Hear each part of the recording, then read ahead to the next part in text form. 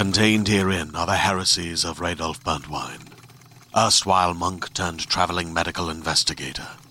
Join me as I uncover the blasphemous truth of a plague-ridden world, that ours is not a loving God, and we are not its favored children. The heresies of Radolf Burntwine, coming January 2nd, wherever podcasts are available. I'm glad you reminded me of that. Maybe I should try harder. I remind everybody about the pube blockage. It is one of my favorite things. I'm dyking out, you're dyking out. Let's dyke out together. See what it's all about. Dyking out, dyking out, dyking out, dyking out.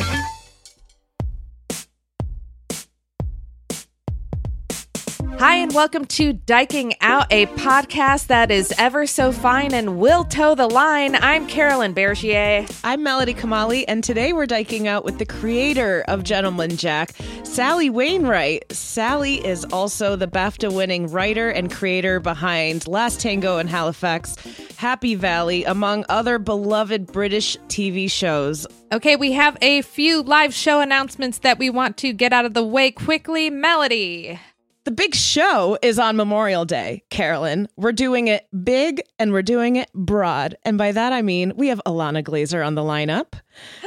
Wow. Of Broad City. Did you see what we did there? All right. Hope who else? Did. And if not, Carolyn, she's got your back. And then we've got, if we're talking about big, we've got Bette Porter Gallery's own Liza Dye on the lineup.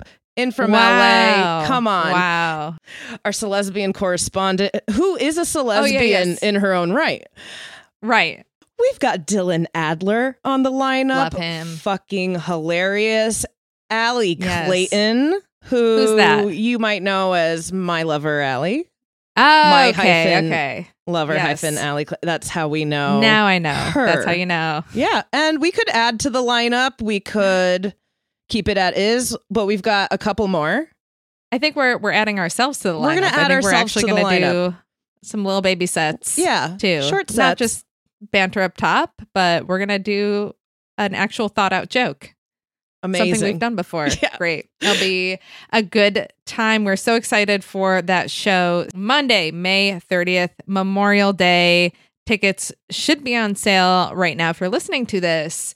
Also, a couple shows. If you are listening to this right when the episode comes out and you're in New York already, I will be on a show at Union Hall on Wednesday, May 11th. It's called Slumber Party, and I'm plugging it because it is hosted by friends of the podcast, Jess Henderson and Kendall Payne, past favorites of everyone's. So that will be a fun show. Also, for me on June 23rd, I know it's a ways out, but save the date because I'm bringing back Love's a Pitch. Oh. And it's going to be at Come On Everybody this time, Nice. 8 p.m., which means I'm going to be drafting singles who want to mingle for Pride. So if you follow me at TGI Carolyn, you will be able to see when I'm putting up the call for entries. All right. What about you, Mel? Wow. If you are in Manhattan and you are listening to this when it comes out and you're like, Union Hall, that sounds great. Maybe that's a schlep. You could stay in Manhattan and see me at the Stand Comedy Club. I'll be there. Or if you're like, I like Melody better than Carolyn, you can go to the Stand. No one's going to know. It could be a commute issue. I'll be at the Stand Wednesday, May 11th, 7 p.m. What time's your show? Could people pull it off? Or is it at the same time? Actually, it's at 10 p.m. So you could go to the Stand and then come to Brooklyn like a real New Yorker. Make that intra-borough commute and come to Brooklyn Union Hall afterwards for a little slumber party. A friend messaged me and was like, wait, what is this? And I'm like, it's just a comedy show. And they're like, darn, I thought it was a slumber party full of girls. I'm like, sorry. Yeah. Charging tickets. But future show idea? Yeah. Just a slumber party. It's not a show. It's just an event. We're going to have a gay slumber party. Yeah. Putting it in the universe. Okay. I'm going to freeze your bra, bitch.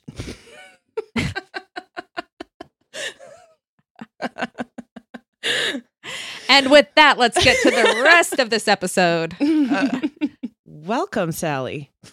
Hi, nice to be here. Thank you for asking me.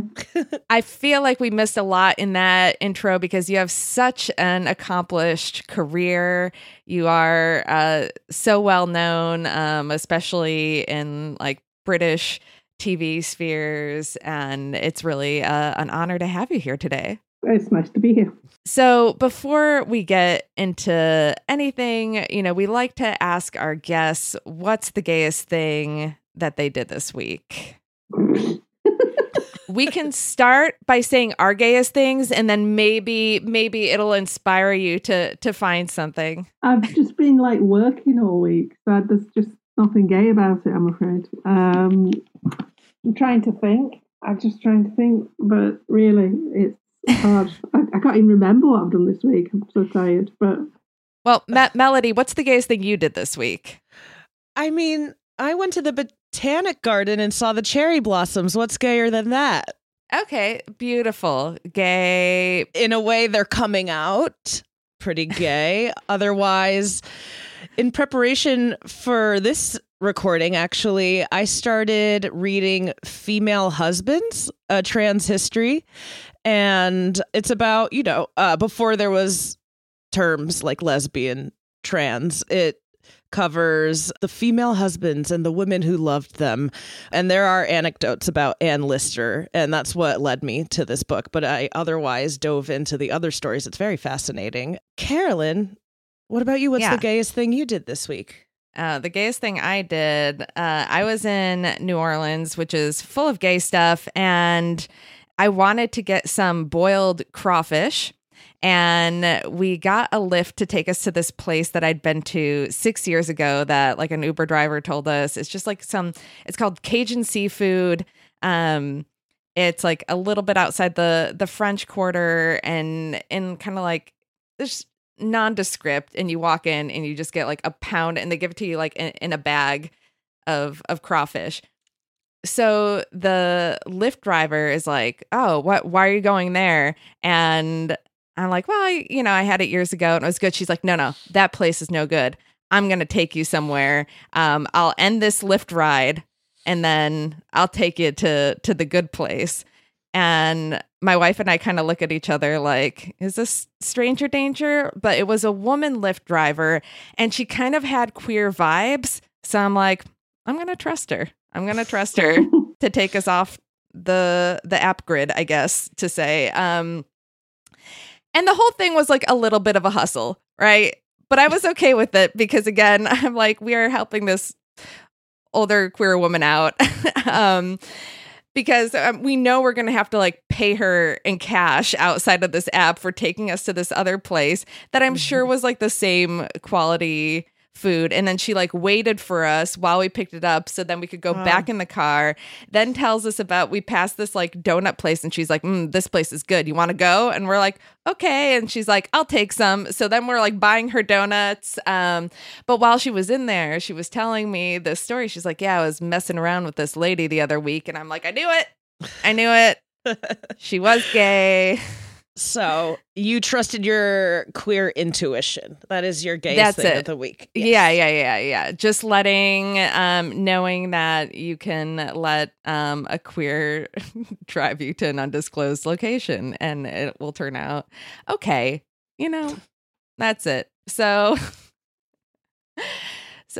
Sally, that sounds like a real adventure. It was. Yeah, we're usually up for an adventure. It could have ended badly. Like, I think the gayest thing I might have done this week, but I don't know if it qualifies, but I'll tell you anyway. We'll make it gay. Please. Okay, so I was filming in a graveyard earlier this week. That doesn't sound very gay. That's all. I mean, that's already queer. And we saw some forget-me-nots on the grave, and it was really beautiful. And I've been planning my cat's grave because my fabulous Maine Coon died recently. Oh, and I was going to get him a stone with his name on. And I thought, actually, why not just get some forget-me-nots and put them on his grave? Oh. So Sorry, that probably doesn't qualify. But there you go. Oh, You have no idea. that's the gayest one. That's gayer than all of our things. Is planning your cat's burial? Are you kidding? That's so gay. By a long shot, the gayest of all the gayest things today. Yes. Great. Excellent. Well, I win. We're sorry. We're sorry for your loss. Yeah. Thank you. Yeah, he died. He died in February actually, but it was just like, you have many pets in your life, but Right. he was like, there was something about him. It was like anyway. There you go. Yeah. Sorry, I've saddened the tone. I didn't mean to do that. No, it's okay. I mean, I do kind of want to ask a follow-up question, if I may. So you haven't buried him yet? No, I buried him. Oh, okay. You have buried him. Okay. I thought you were waiting to. Okay. No, we buried him down by the lake, which he liked sitting down by the lake, so we buried him down there. Just because I know somebody whose cat who died and they kept it in their freezer while they were figuring out what to do with it. And it's like a freezer in a New York apartment. And Oh my I think God. that's insane. I think that is insane to keep a That cat. would worry me. If I'd done in your that, I'd freezer. be worried about myself. Yeah. Yeah. No. He's been laid to rest. Okay. But yeah, I just thought forget-me-nots would be a good thing. And then I've discovered that I've actually got loads of forget-me-nots in my garden. I didn't really know what they were. I'd heard of them. And then I went down my garden, having looked at them on a little app, and I realised I've got loads anyway. So anyway, that's gone off on a real tangent. Sorry, it's got nothing to do with Anne Lister or Gentleman Jack. I mean, charming British stuff. Sure. It all comes- Definitely is. Love a It British relates. garden. And we see plenty of that in Gentleman Jack. That's a transition. Let's talk about Gentleman Jack. Yes, let's do it. First off, just have to say thank you for introducing Anne Lister into our lives, because like many rad female figures in history, just really not talked about, seem to be swept under the rug. Nobody seems to care about them. And then you learn about their lives and you're like, what? This person is fascinating. So thank you for bringing that awareness. Now, for any of our listeners who may not have seen Gentleman Jack yet, can you give an overview of what this show's about? Well, it's about Anne Lister, who lived in Halifax. She was born in 1791 and she died in 1840, and she inherited the Shibden Hall estate when she was 35 in 1826. And she was simply a very extraordinary person. The reason we know about her is because she wrote this extraordinary diary. It's what we now have left of it is 26 volumes. It's a huge document. There are 7,000 pages. We think there are now more like 5 million words. We used to say it was 4 million. I think the more recent estimate is 5 million words. That's 3 times longer than Pepys's diary. It's much more interesting than Pepys's diary. Haven't read Pepys's diary, but I talking rubbish. But it's people who have assured me this is more interesting than Pepys's diary. And it's written by a gay woman, which is what is so extraordinary about it. And she writes about being gay very articulately and eloquently, and not openly, because it's in a secret code that she devised. And she is not, I'm so delighted that the show's been made, with HBO as well as the BBC, because it means that she is now world famous. And she deserves to be. She deserves to be world famous. And she has been hidden from history. She has been, I've been saying in a number of interviews recently that she has been Halifax's dirty secret for a long time. And now she's kind of its proudest boast, because, we live in a world where we can write dramas about gay people, and it's no longer something that we can't, talk about and be open about. And, I think she's found her time. She's found her moment. And, it's the fact that so many people now all around the world know about Anne Lister because of the TV show is, I find that very humbling. I think it's fantastic. She deserves this. what's exciting about the people who've come to Anne Lister, as well as, there are fans of the show, there are fans of Anne Lister, but one of the exciting things for me is that the Anne Lister Society has been founded, and it's attracted a lot of academics and scholars to Anne Lister's world. And, people are now recognising that the diaries are of great significance, not just historically, but in terms of literature. She was a great writer. Her diaries do constitute a masterpiece of the English language, and it's now been recognised as that. And this is just, so it's extraordinary. It's a unique situation. How often does somebody get discovered and pulled out of history who should have been, known about all along and has just kind of emerged? It's a really exciting situation. It's an exciting situation for Halifax, and it's an exciting situation for, women all over the world who didn't know that this woman existed, and she was so articulate about her lifestyle and about her lovers so long ago.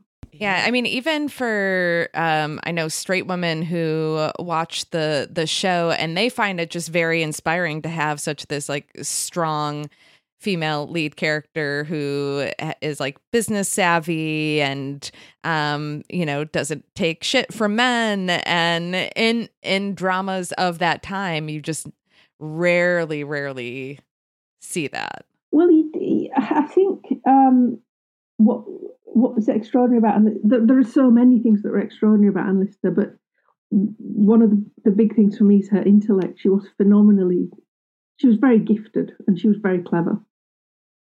And that often isn't, at the time, it wasn't considered feminine to be too clever or to show your cleverness too much, And so clever women of that period aren't often, they don't often appear in literature or indeed in history, So it's kind of a breath of fresh air in that sense, not only that she was so gifted and clever, but that she was out about being clever, She didn't hide it. She didn't care that she didn't appear to be feminine, because she had this talent she must have been very charismatic. She must have been a great conversationalist, because she never fell foul of society. She was never ostracized. I think she was just regarded as a real eccentric, even in her own time. And she was obviously quite popular, because when she was buried in 1841, there's a newspaper account of her death, and it says in it that thousands of people lined the streets to see her funeral cortege go past. So, far from being unpopular, she was probably very well known in the area and regarded as an eccentric, which she clearly was. But yeah, I mean, that's another thing. I suppose women weren't allowed to be eccentric in the same way that, until recently on TV and so many TV shows, women have to be very slender and skinny and under the age of 40, whereas men can be anything. Right. I think, women have always been restricted in the way they've been represented. And it's, that's an ongoing battle. So for someone like Anne Lister to now be the centre of her own TV series, what shocks me is that these things haven't happened sooner. That it is an ongoing battle to represent women honestly and authentically. Of these 5 million words in her diaries, how many do you think you've read? A fraction, a real fraction. Yeah. I've concentrated on the 1830s. Mm-hmm. And we started transcribing the diaries for the show in about February 1832, I think. And we now got through to 1836 for the show, and prepping hopefully to go forward. So I've read all that in great detail. But then the whole swathes of a life that you kind of just dip in and out of. I mean, this is the great thing about the diary. I think once it's there in your life, and once you can read the plain-hand and the code, it's just there to be dipped in and out of. I think the number of people who've read it from start to finish, you could probably count on the fingers of one hand, literally. Yeah. so vast. It's hard to get your head around how big it is. It's, I'm sure I don't know if you have seen, a single page of the diary and seen how, it takes 10 minutes to read one page. Right. Yeah. It's not an easy read by any means. Even when you know the code and the plain hand, it's still a challenge. It's a very exciting challenge, and it's always rewarding. It's always interesting, but it's pretty demanding.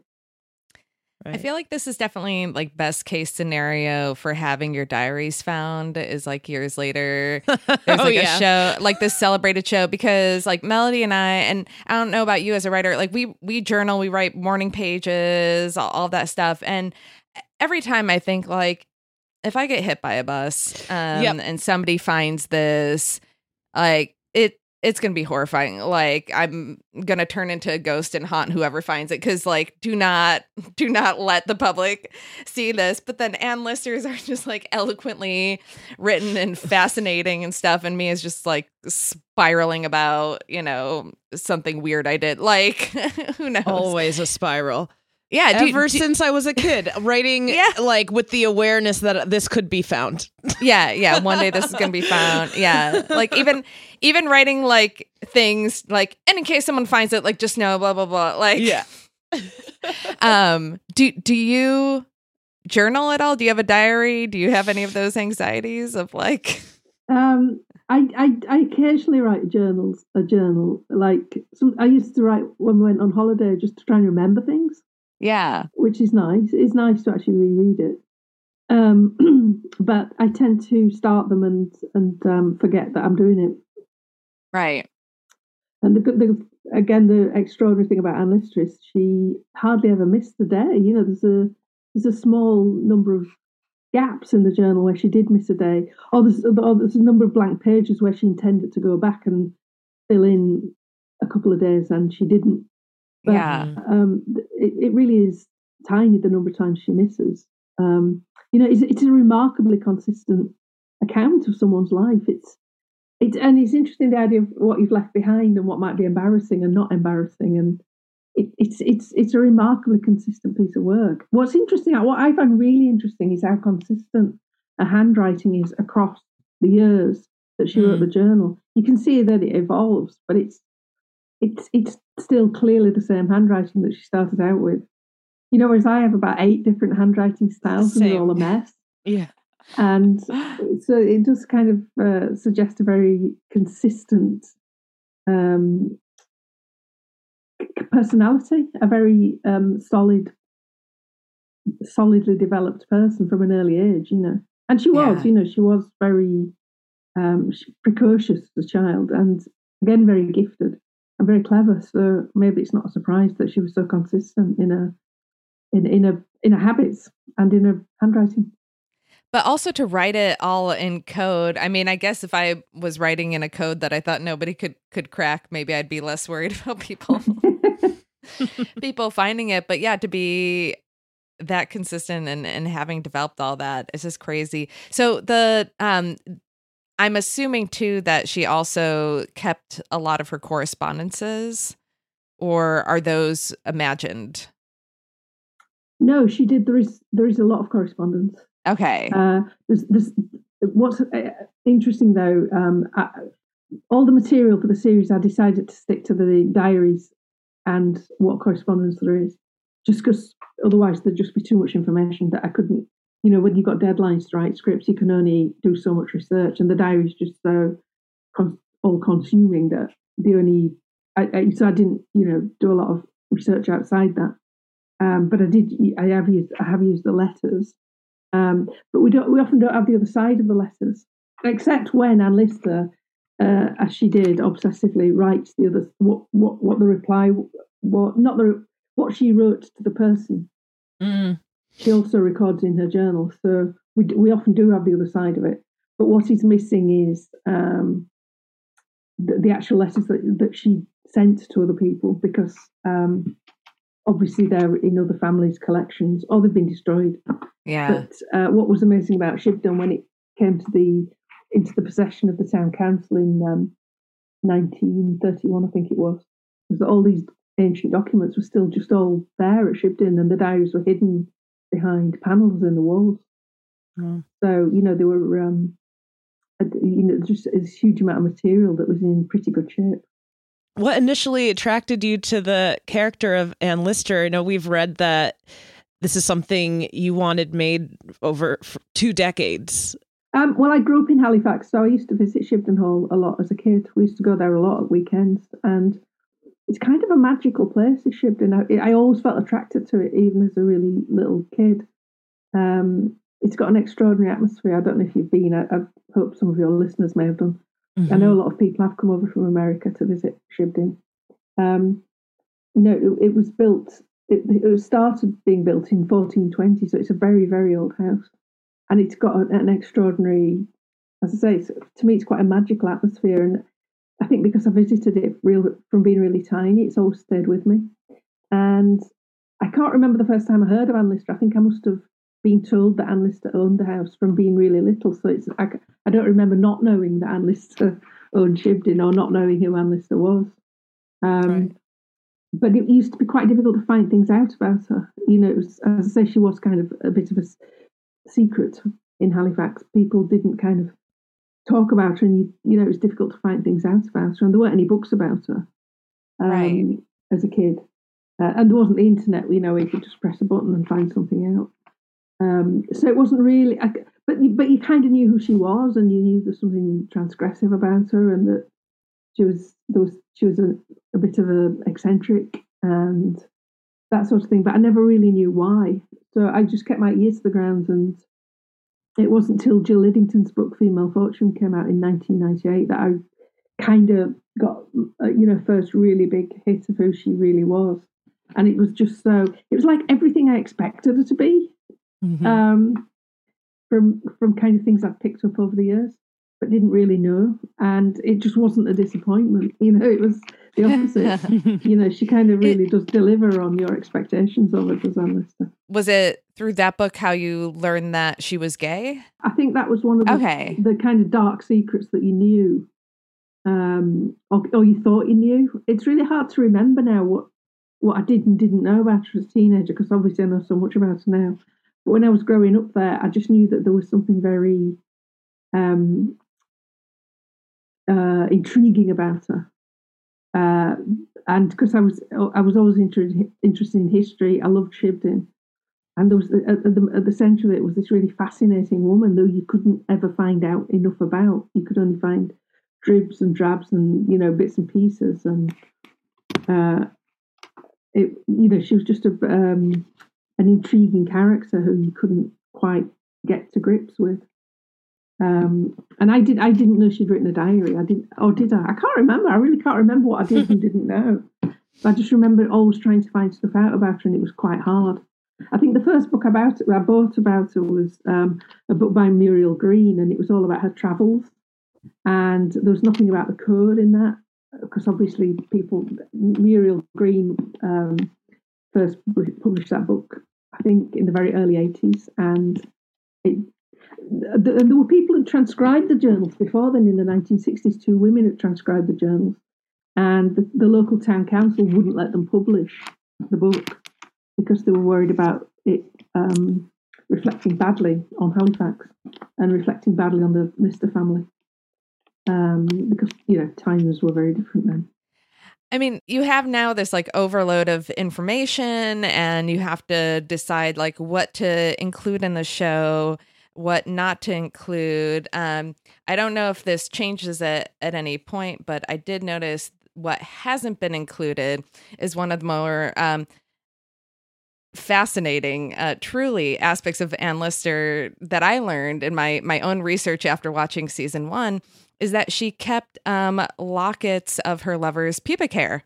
Will we ever see these pube lockets on Gentleman Jack? Not in season 2. Okay, in season 3, can we just have a wink at them? Can we just have some lockets?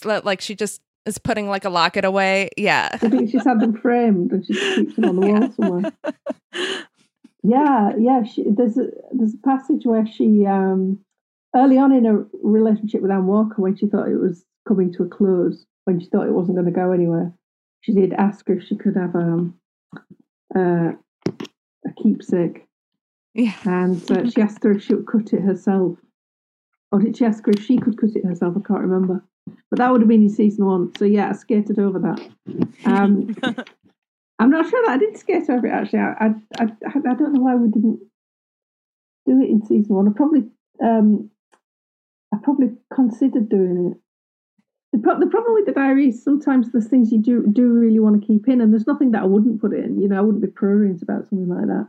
It's often that there's just too much material and you can't get everything in that you'd like to get in. Sure.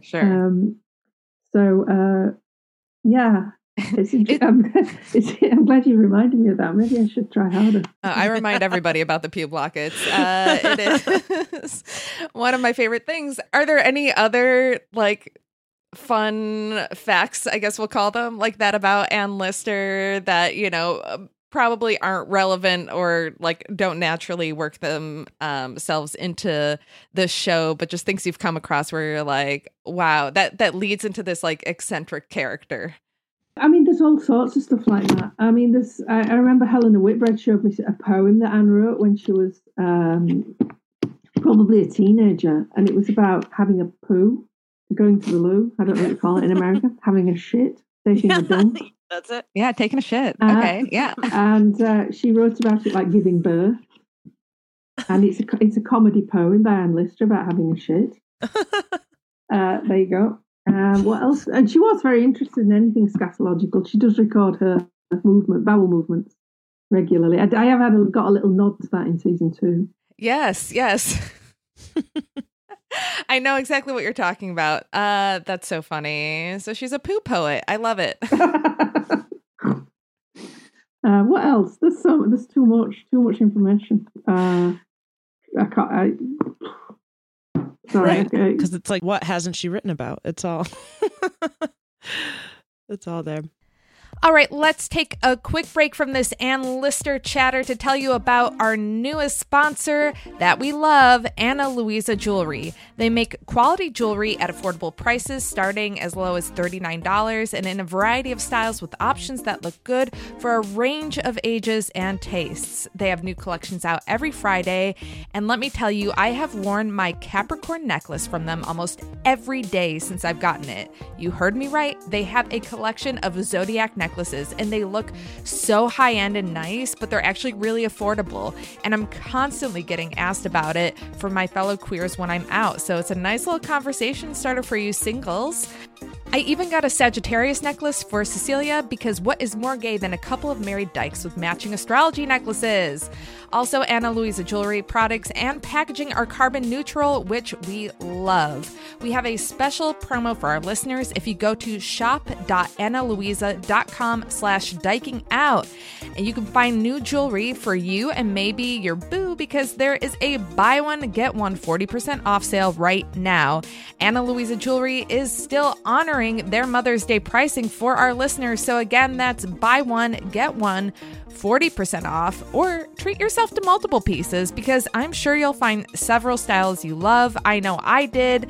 That's shop.analuisa, ANALUISA.com/dikingout. You'll be happy you did.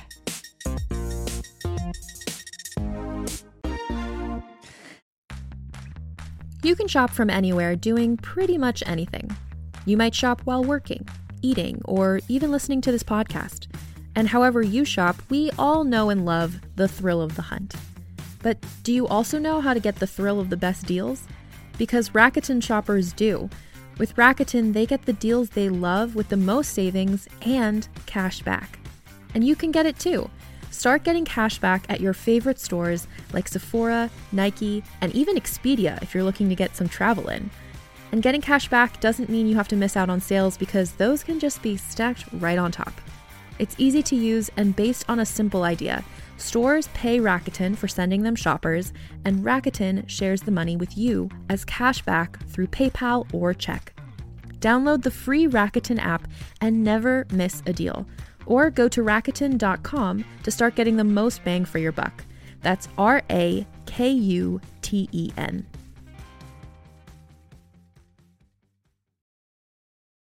Hey there, it's Rachel Ballinger, and I am thrilled to invite you to Rachel Uncensored, my podcast where I get real with my friends and celebrity guests, where we talk about all sorts of topics. From personal stories to hot-button issues, we cover it all. New episodes drop every Wednesday, so make sure you tune in on Apple Podcasts, Spotify, or wherever you listen to podcasts. Trust me, you won't want to miss out on the fun and candid conversations we have here on Rachel Uncensored. I mean, and then the contrast between Ann Lister and Ann Walker is a very interesting thing to watch, and also the influence that Ann Lister has on Miss Walker and how we see Miss Walker change. What was that like, bringing that character to life? Since how much information did you have about Ann Walker outside of just what was in the diaries? Very little. Well, I did use Jill Liddington's book, Female Fortune, which was really helpful. Jill's done an extraordinary amount of research into the Walker family. And the fact that her family and Walker was related to all the rich families in Halifax at that time. There was a kind of network of important families in the area, which is, a big part of the story that Ann Lister doesn't just take on Ann Walker's immediate family. She's kind of taking on a number of movers and shakers in Halifax at the time when she embarks on this relationship. But it is primarily taken from the diary, though. Again, I didn't do much research outside the diary just because there isn't time within the time scale we've got to produce the show for me to, and because of the size of the diary, for me to do that. So it's kind of it is very much Ann Lister's portrait of Ann Walker in many ways. But the great thing about the diary is that it's so detailed and it's so truthful. It's so, she doesn't shy away from presenting things even when they're not necessarily favourable to herself. She does tend to present a rounded portrait of things, because she wrote the diary primarily as an aide memoir to herself, so she doesn't sugarcoat anything or even just present it from her point of view, although she does present other points of view, I think. And so the portrait of Ann Walker is pretty big in the diary. It's pretty layered, and you can often see through her if she's overcritical of someone. You can read between the lines often. For instance, like with her sister, you do it often when she's being mean about Marion. You tend to read between the lines and see it from Marion's point of view rather than Anne's.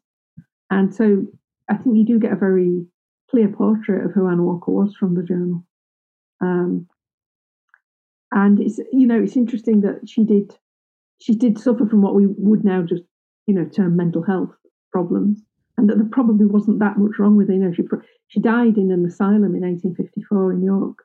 Sorry, she wasn't in York at the time, but she was in an asylum prior to her death in 1854, after Ann Lister's death. And these days her situation would probably have been dealt with in a very different way. Yeah, for sure. And you get a sense that she just wasn't that bad. She was just very lonely and isolated, and needed some support, which Ann Lister gave her. Which is why when she was with Ann Lister, she often seems a lot better and a lot able to cope with the world. And then I don't know if you know, but one of Ann Walker's diaries was discovered last year. Oh, no. Again, so many people have come to do research in the archives since the show's gone out. An extraordinary number of people have, been fascinated to come and do scholarly research on Ann Lister and Ann Walker. And a lady called Diane Holford found one of Ann Walker's diaries in the archives. So we now have that as well.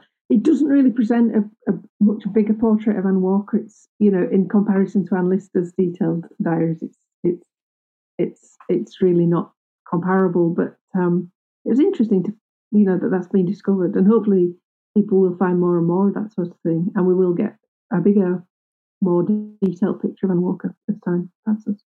Since we have such robust insight into these women's lives, how much of the show is rooted in fact versus fiction? Almost all of it. I mean, in season one, invented this story with the Soudens because I wanted to dramatise stories involving the Tennants. So I made that up. Season 1 was kind of an experiment, as any season 1 is of anything, because even though you've pitched it and you've got it greenlit and you know what it is, as you write the whole series from having had it greenlit with one episode, things evolve. And I wanted to write about the Tennants, make stories up about the Tennants. And what became clear during the course of writing season 1 was that I really didn't need to make anything up because there was just so much material in the diaries. So in season 2, I've kind of finished that story off with the Soudens and just reverted to using the diary, content from the diary. Wow. After, I think, Ep 3, everything is from the diary. There's nothing made up at all. I mean, obviously I make up the dialogue. Sure. But even a percentage of that comes from the diary. Wow. Yeah. So the situations are now all from the diary, and so it's kind of it's just it's my take on the diary. And the hardest part really is what to leave out. There's vast swathes of stuff that I do have to leave out because there just isn't room to get everything in. I mean, this is different than forgive me, I'm not familiar with all of your past work, but a lot of your shows aren't rooted in like actual like historical writings and all of that. Was that challenging to kind of shift into writing? I mean, I wrote a film about the Bronte sisters called To Walk Invisible, but apart from that, everything else I've written I think is contemporary. Yeah. The hardest thing really wasn't the historical thing, because I've always been a keen historian. It's kind of weird that I haven't written anything historical sooner than I have, to be honest. But I think the hardest thing, certainly when I wrote the film about the Bronte sisters and writing Anne Lister, is finding the voice for people who really lived. It weirdly wasn't that difficult with Anne Lister, in fact, because you kind of hear a voice in the diaries. You hear her voice in the plain hand when she's writing just about ordinary things, and you hear her voice even more in the coded bits because it is kind of stream of consciousness. There's no punctuation in the coded bits. It's just one long. There isn't even gaps between words. It's just one long stream of whatever she wants to say. Mm-hmm. And it often feels remarkably modern. We're used to seeing period dramas where people talk in a slightly heightened way, and you do realise that is just actually a conceit of dramas written now that are set in the 19th century. It's a sort of television conceit that people speak in this heightened way. And when you read Anne Lister writing in code, it doesn't always have that. It doesn't feel that far away. It doesn't. She doesn't feel dead because she isn't dead. When she's writing it, she's very much alive. So you never feel like you're dealing with a dead person. It's sometimes kind of a bit of a shock to me that she's dead, because when you're immersed in the diaries, she's just very much alive. She's very, alive and kicking, very much so. Suranne Jones nails it. Obviously, like gives an incredible, captivating performance, seems to really bring the character to life, or it's very believable as like this is exactly how Anne Lister would have been. Was anybody else ever seriously considered for the role, or is that who you always had in mind to play her? I didn't have her in mind. I didn't have anyone in mind, to be truthful, because I think I wrote the first couple of episodes of season 1 blind, which is unusual for me. I do usually have someone in mind.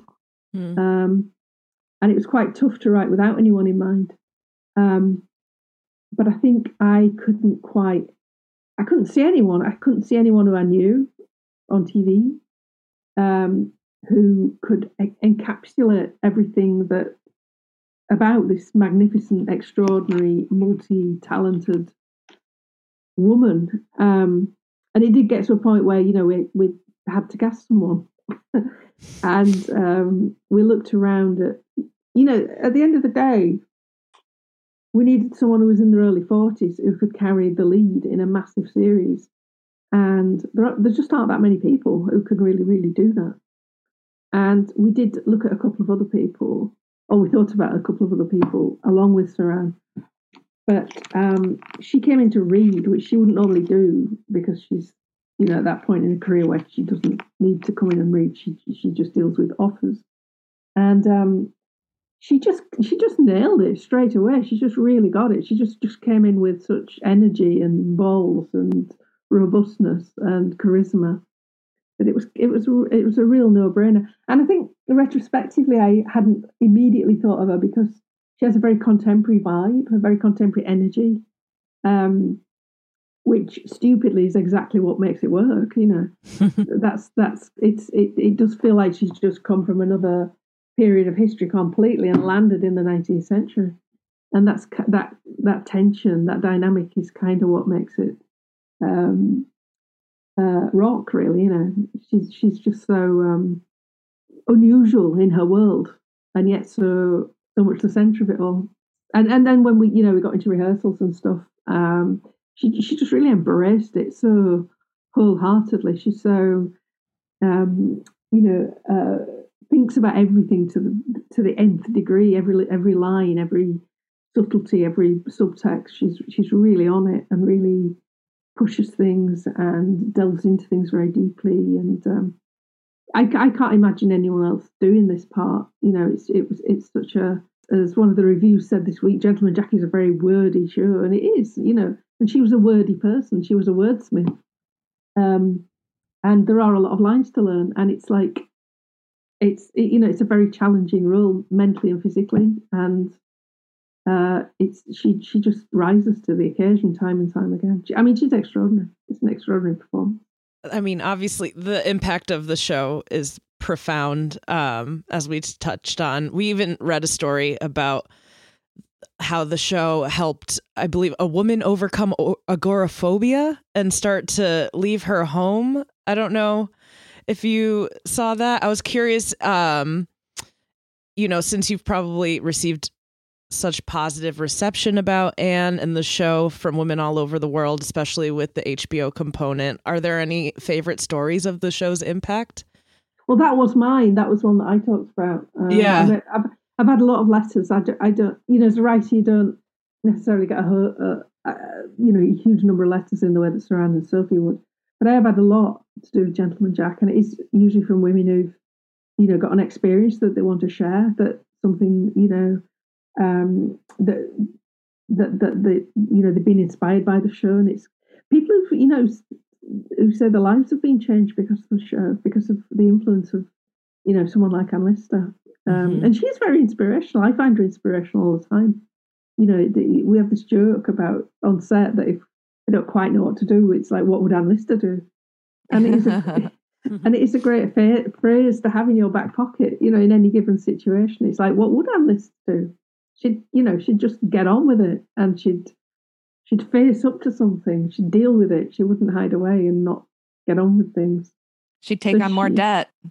Whoever's in charge of the production budget is like, no, please do not think like Anne Lister. Please reel it in. Yes, I got a letter from a lady who'd gone out for the first time in ages, which touched me because my mum was agoraphobic. So it meant a great deal to me. So it's really nice when people write and share their experiences with us, and it makes us realise we have had an impact. And there's a documentary being made by the BBC called The Gentleman Jack Effect, and it follows 3 women in England who come out to their families. Oh, wow. Having, got the impetus to do so from having watched the show. So, Wow. it's great when you realise that, I write TV because it's my job, because I love it. And my big thing, I've always just, my primary objective is just to entertain people. But then when you find out that what you've done is change people's lives in a way like that, it's really, it's not quite what you expected, and it's really humbling. Yeah. Now, this isn't your first rodeo when it comes to writing about lesbians. I'm sure that some of our viewers were fans of Last Tango in Halifax. And I'm also sure that some of them are still mad about Kate. What do you have to say to those listeners? Are people still mad about Kate? Do people still give you a hard time? I don't know. I mean, It hasn't happened for a while now. Okay, and I'm just stirring the pot. I'm just reminding them. No, it's a really interesting question. You know, it was a mistake killing Kasich. It was a silly mistake. It was the third season, and we'd got a storyline sorted out involving an actor who suddenly went unavailable. We had to change the storyline at the last minute, which, a big storyline, not just a tiddly storyline, like a big backbone of the series type storyline. And what we came up with was that, and it was unfortunate. And I didn't realise the impact it would have. I really didn't understand that there was this thing that all female gay characters die. Get killed off, yeah. I just didn't know that was a thing. When you looked into it, what did you think of like learning about the trope and seeing all the examples of these lesbians being like brought in, people fall in love with these characters and then they're Yeah, to be fair, off. I mean, it wasn't it wasn't such a thing at the time, right? There wasn't social media, so now it's like when it happens, it's so amplified. And right. If it happened right. now, there'd be a lot more. But there were things like I got sent a thesis, a booklet full of stories that people had actually got together and organised to construct this book full of information about why I shouldn't have done it. And outside the production office, people fastened padlocks with ribbons on to the gates of the production office. Wow. Stuff like this. Yeah. And I did get a death threat. I don't think it was actually very serious in its intent, but... No, it wasn't. Wow. I'm very sorry about that. No, I'm just kidding. But She's over it. It was a mistake. I wish I hadn't done it. I really wish I hadn't killed that character off, because it would have been really nice to see that relationship with Caroline grow across the next 2 seasons that we did. Right. And it was a mistake, and I wish I hadn't done it. Knowing how, let's say, passionate queer women are about shows in which they're represented, were you nervous about the feedback going into Gentleman Jack? No. Okay. No. I mean, I knew I'd always wanted to write about Enlisted, and I wasn't really thinking about the response to Kate's death, to be honest. Yeah. When I wrote Gentleman Jack, it was a completely separate show, and it didn't. No, I don't think I thought about it at all. I mean, the reception has been very positive, so I don't think that there is anything to worry about. And obviously, it's rooted in history, so you're not just gonna kill somebody off, right? No, right. But she did die on Lister. In 1840. Allegedly. If we could avoid that. We're going to have to find a way of dealing with that. Yeah, just change the ending. Ghost Hunters, Gentleman Jack edition. Do you think I should change any? Do you think I should not have her die? Yeah, no, just turn it into the next British haunting drama. Keep her alive. That's all we want. No. Obviously you have technically brought her back to life through this show. So I think that makes up for any past transgressions involving Last Tango in Halifax. So you're good. You're good. Yes, we've cleared you. Everyone can calm down now. Stamp it. Why do you think people love making period pieces about lesbians? I don't know. I only know about Enlisted. I don't know about any other period lesbians. Oh, so you haven't seen Ammonite? No, I haven't. I want to see it. let's just say in terms of charisma, it's the opposite of Ann Lister. Oh, is it? Okay. So maybe I shouldn't watch it. I don't know. No. Wasn't my favorite. Yeah, it's so I guess another thing in like lesbian televisions and films is that we're always getting these stories that are set in older times, and a lot of times it feels like it's because there's some kind of like, oh, it's like scandalous, the sexuality and the conflict in queer stories is often centered around the fact that they're gay. But what's refreshing, I would say, in Gentleman Jack is how much Ann Lister owns her sexuality and doesn't find it to be like, so like she's not really conflicted about her own sexuality. That's like a problem for other people and she can't be bothered with it, and that's what I think sets the series apart. So for any listeners who are like, oh, I don't want to watch another one of those shows, like, this isn't it. This is empowering. I hope so. I mean, I wanted to present a portrait of Ann Lister, and that, you know, she had so much to her and so much about her that I didn't want it just to be about her sex life. I wanted it to be about that and everything else as well.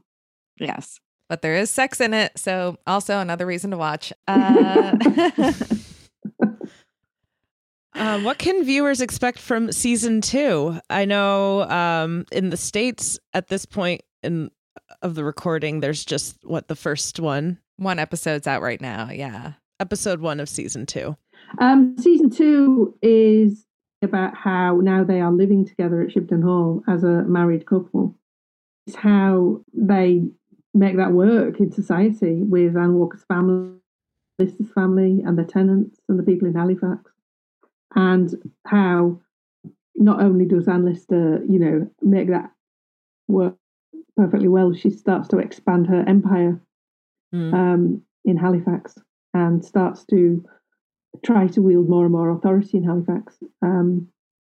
It covers the what was called the window-breaking election of 1835. So there was a very violent election in England in 1835 when the radicals were really starting to make their voices heard, and landowners like Ann Lister were starting to feel it, starting to feel the effect of ordinary people starting to get the franchise.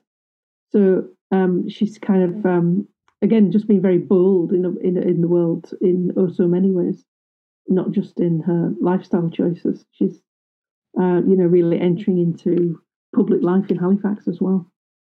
Also, a lot of ex-girlfriend drama, which feels so contemporary. I mean, yeah. I don't think that this is really like a spoiler or anything, but like asking her wife if she can, if they could all be friends with her ex and if she can go and visit her. I'm like, oh, how many of us have been there? This is so painful. Like just screaming at Anne Walker, like, you don't have to do this. No, shut it down. You don't have to be friends with your exes. We have so many episodes about this, and yeah. But apparently they did. I mean, this is something I get to do more, but Mariana did come and stay at Shipton when Anne Walker was there, and apparently they did get very well. Of course they did. So gay. Yes, gay. so relevant. Well, we do have to wrap up. So is there anything else that you want to tell our listeners about the show or anything else you're working on? No, I just want them to keep watching. I hope they enjoy it. I hope they all want to come to England and visit Halifax and learn even more about Ann Lister. Yes. Working on Happy Valley. We've nearly finished filming that. And next week we're starting filming The Ballad of Renegade Nell for Disney, which is about a character who's a bit like Ann Lister when she was younger. Okay. So that's hopefully going to be fun, and I hope everybody will watch that too. Yeah.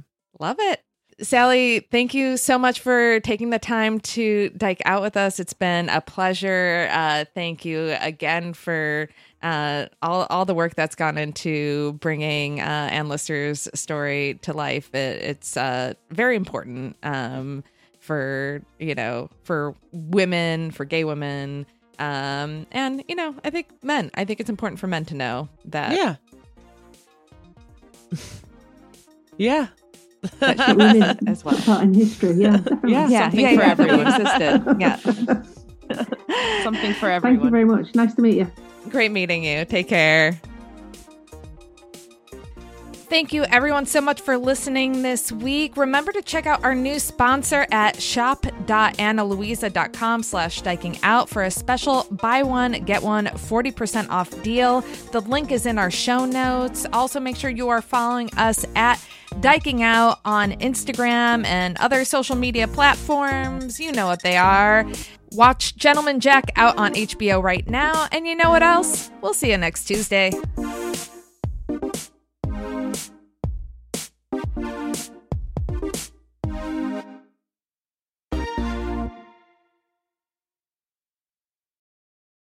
Hey there, it's Rachel Ballinger, and I am extremely excited to invite you to Rachel Uncensored. It's my podcast where I sit down and get real with my friends and celebrity guests, where we talk about all sorts of topics. And sometimes we might be under the influence when we do so. We cover things from personal stories to hot button issues. And it's the only place on the internet you can find an uncensored version of me. It's a side of me that you might not have seen before because it's not the most family or brand friendly. But don't worry, I'm still sort of slightly a decent human being. If you're intrigued, then make sure you check it out. New episodes drop every Wednesday. You can find it on Apple Podcasts, Spotify, or wherever you listen to podcasts.